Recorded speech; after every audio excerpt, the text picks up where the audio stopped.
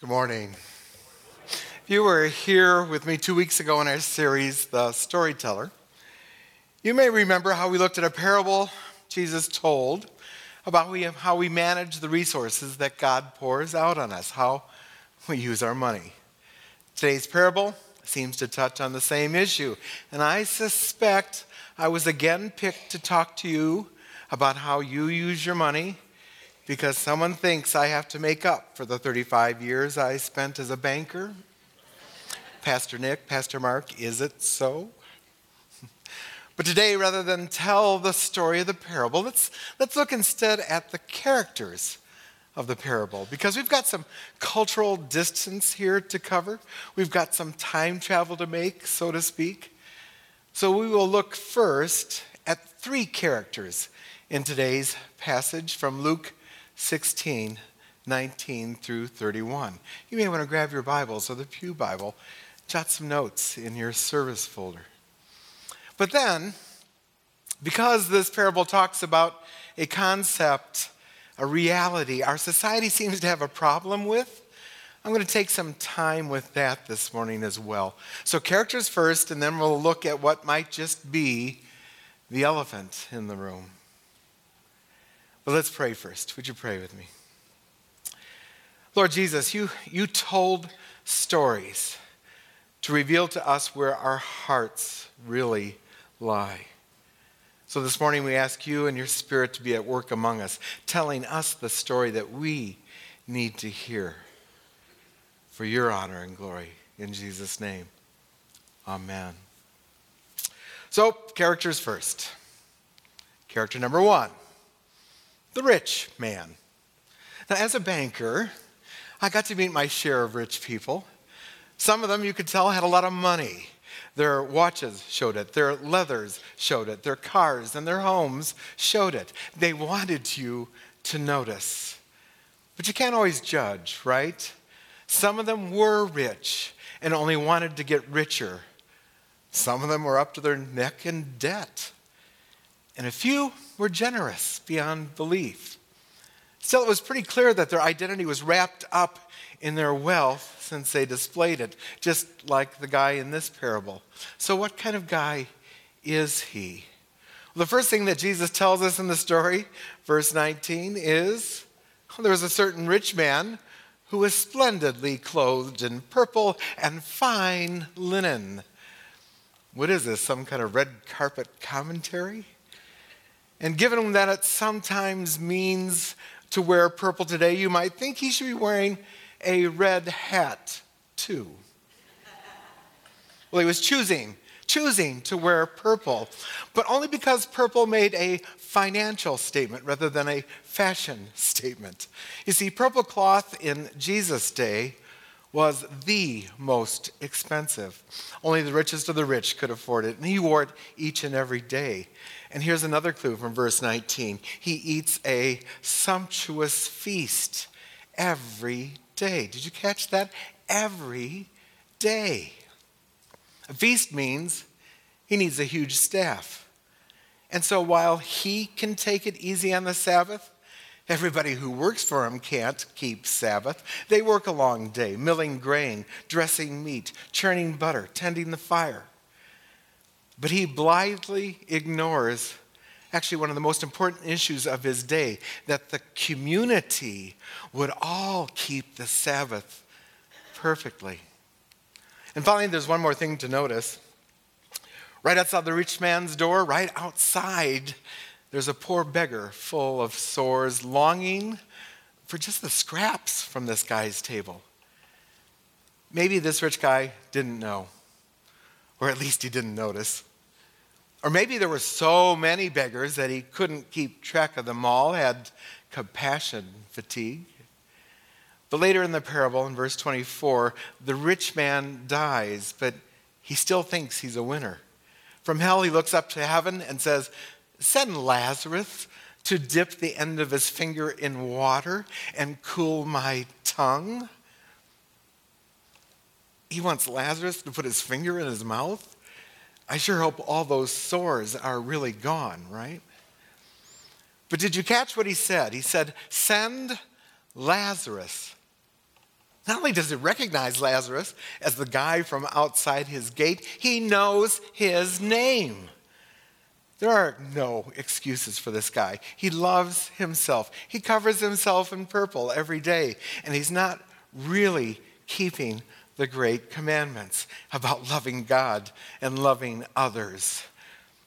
The successful winners of this world are often ready to stuff life's losers in the garbage. Character number 2, Lazarus, the beggar. And the first thing that we should know is this beggar has a name, Lazarus. And in fact, he is the only character in all of the parables of Jesus that does have a name. Oh, we've got the prodigal son and the good Samaritan, the good shepherd, but none of them have a real name. But Lazarus does. I think there are 2 reasons that Jesus does this. One I'll tell you now, the other I'll tell you later. Lazarus means the one whom God helps. Now that's just a little ironic, isn't it?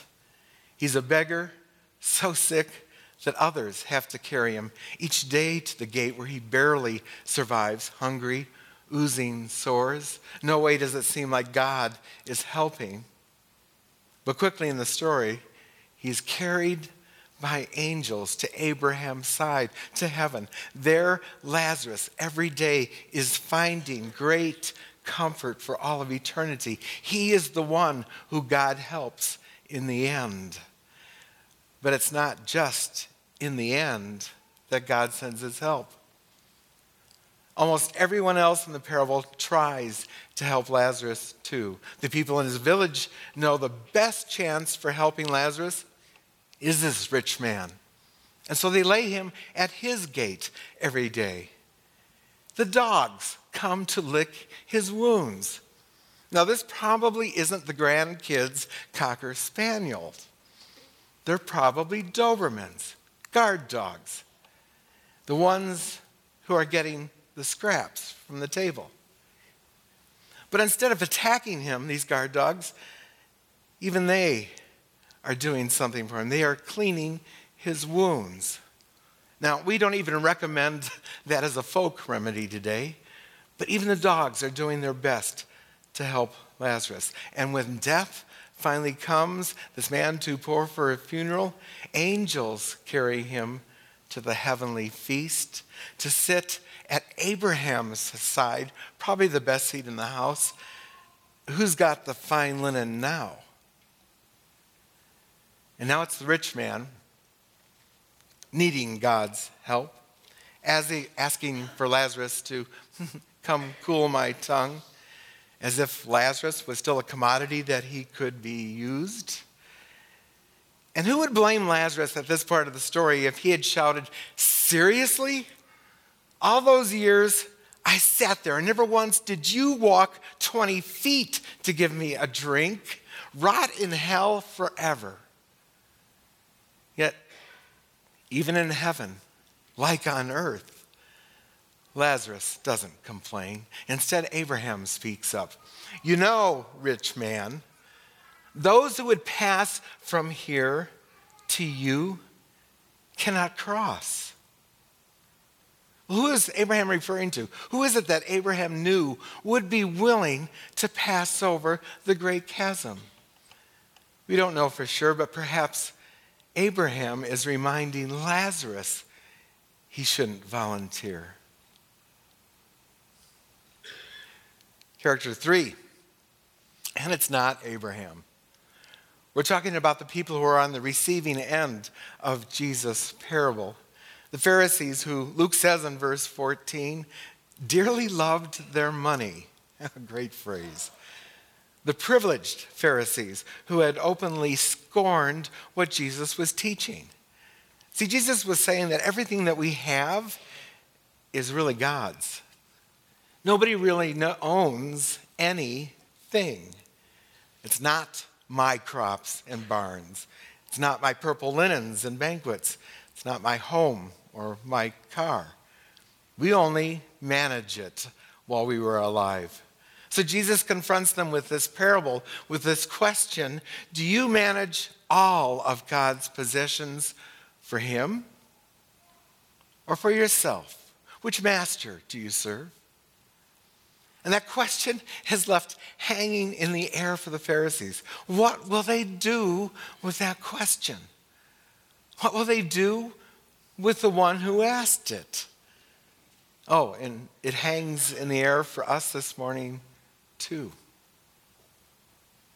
There's something else that's hanging in the air from this story, and that's the question of hell. You've heard it said, I'm sure. How can there be both a good God and hell? How can God be loving and still send sincere people to hell?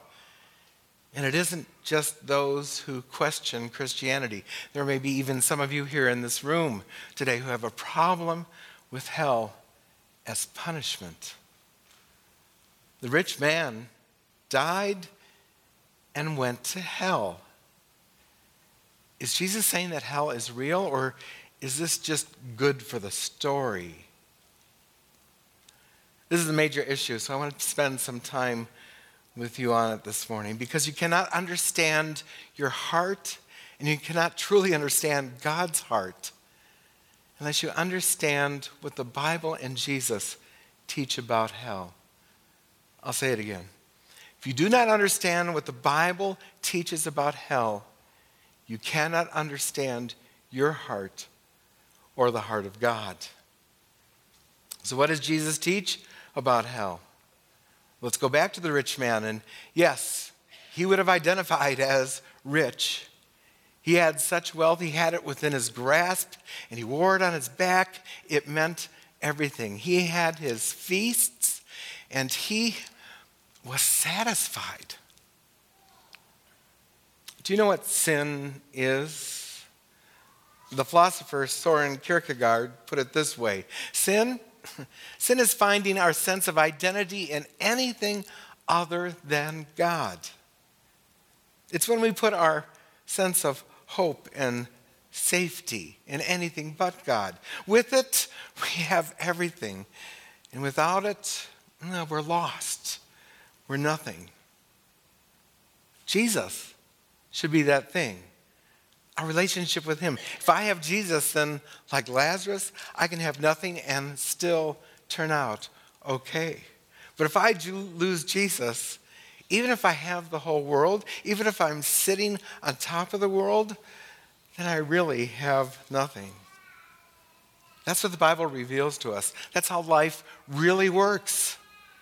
But for all of us, all sinful human beings, we put other things in his place. We find our identity in our career and our abilities, and until one day the job's gone because someone outmaneuvered us.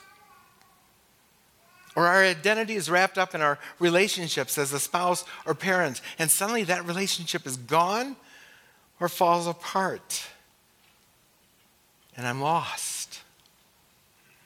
Or we find our identity in what satisfies us, like the rich man in the parable. And suddenly, you're dead. It's an addiction. And if you're a human, you're addicted to who you think you are. You are addicted to being a self-made person. And like addictions, it leads to all the same problems. We disintegrate. We can't hold it together.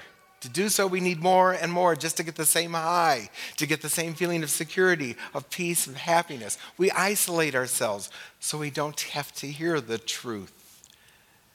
And we lie to ourselves about what is really happening. We all have that thing that we're addicted to. It's just that some of them are more acceptable than others.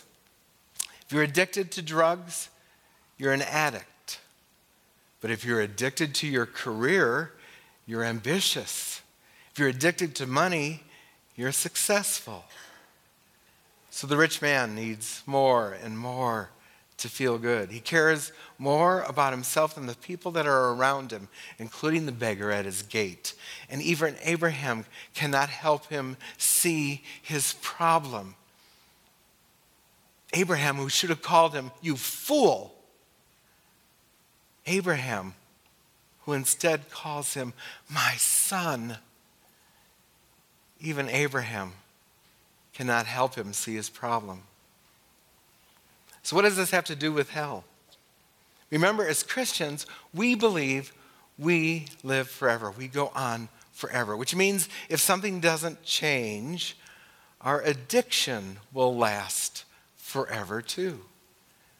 Now, if I have a small problem in earthly life, in the beginning days and weeks, it's hardly noticeable. I get away with it. But give it months and years, it can wreak havoc in our lives. Now, magnify that in the scope of eternity.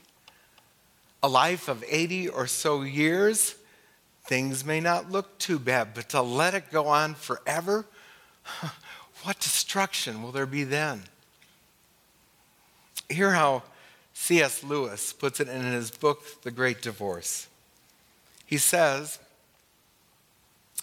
"Because my bad temper or my jealousy are getting worse so gradually that the increase in my lifetime will probably not be very noticeable, but it might be absolute hell in 1,000,000 years. In fact, if Christianity is true, hell is precisely the correct technical term for it." Lewis suggests that you may even know where this addiction is leading, and you wish you could stop it, but you can no longer do so. There is no you left. Just this machine of anger and jealousy going on and on forever. He says it's not a question of God sending us to hell. In every one of us, there is something growing, which will be hell unless it's nipped in the bud. In other words, the doors of hell are locked, but they're locked from the inside. God does not send people to hell. They choose to go there. God does not create hell. We create it with our desires, our denial. Here's what I'm saying. When we base our lives and our identity on something other than God, when we base our life on our desires, our wants, our pleasures, the good life that we think we're living here is now really the hell we'll be living in. Maybe the good life you're living is just the hell you're building. Did you notice how the rich man in the story does not ask to be let out of hell? He is perfectly content to stay there, as long as he can get Lazarus to join him and to take care of him. So when people question why a loving God would send people to hell, they don't understand what hell really is. But if what people are really asking is, why doesn't God do something so people don't have to go to hell in the first place? Doesn't that mean that God should forgive? Doesn't that mean wiping out all sin and giving people a fresh start? But that's what he's already done through Jesus on the cross at Calvary at great cost. But if people who question hell are really just saying God should leave them alone, I'm afraid that's what he's really doing. For there are only two kinds of people in this world: those who say to God, "Thy will be done," and those to whom God says, "Thy will be done."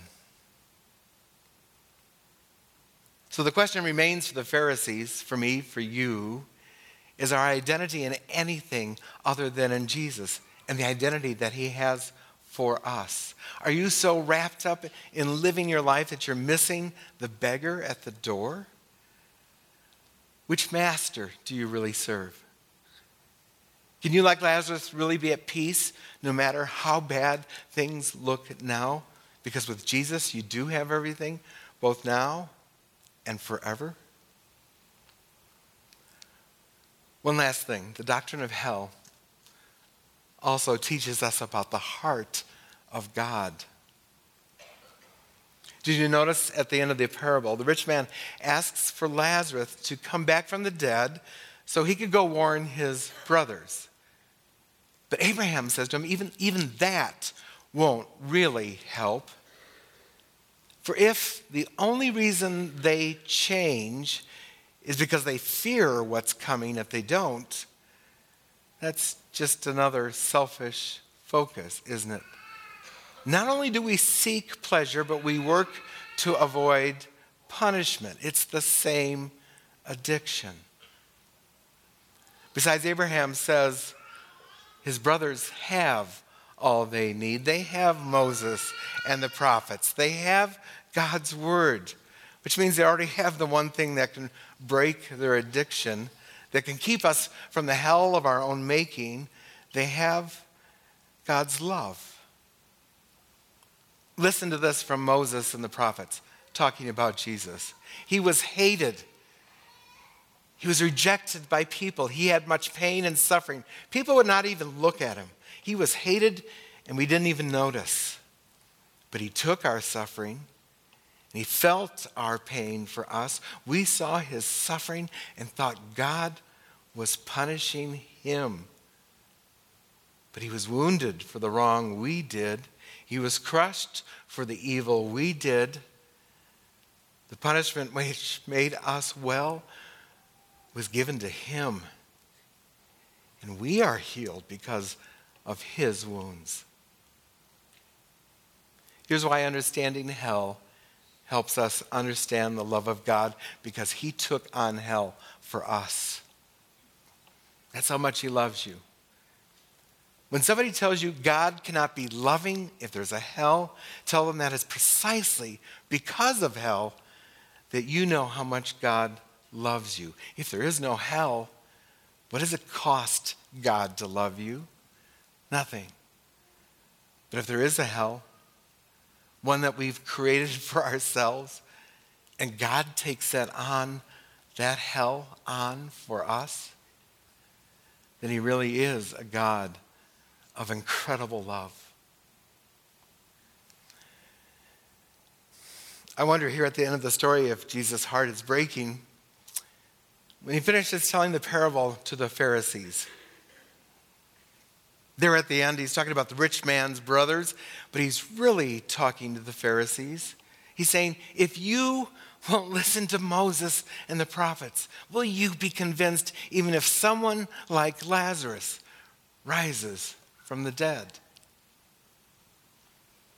And perhaps here is why Lazarus has a name in the parable. Because in a few days, maybe even just a few hours, Jesus will make one more dramatic attempt to break through to the Pharisees. One more miracle in the hope that they will see their sin, their addiction, their identity wrapped up in something other than God. One more chance for his love to break through, because Jesus will step to the end of a tomb wherein lies a dead Lazarus, and he will bring him to life.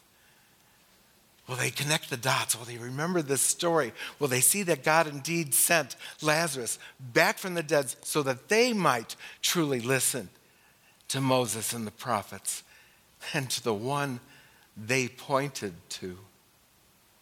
Will the proof of a living Lazarus turn their hearts to the God who loves them? But John 11:53 tells us the answer for most of the Pharisees, that instead of turning their hearts to God at the resurrection of Lazarus, they planned from that day on to kill him. What about you? Where is your heart? Jesus rose from the dead for you. Let his love break through. Amen.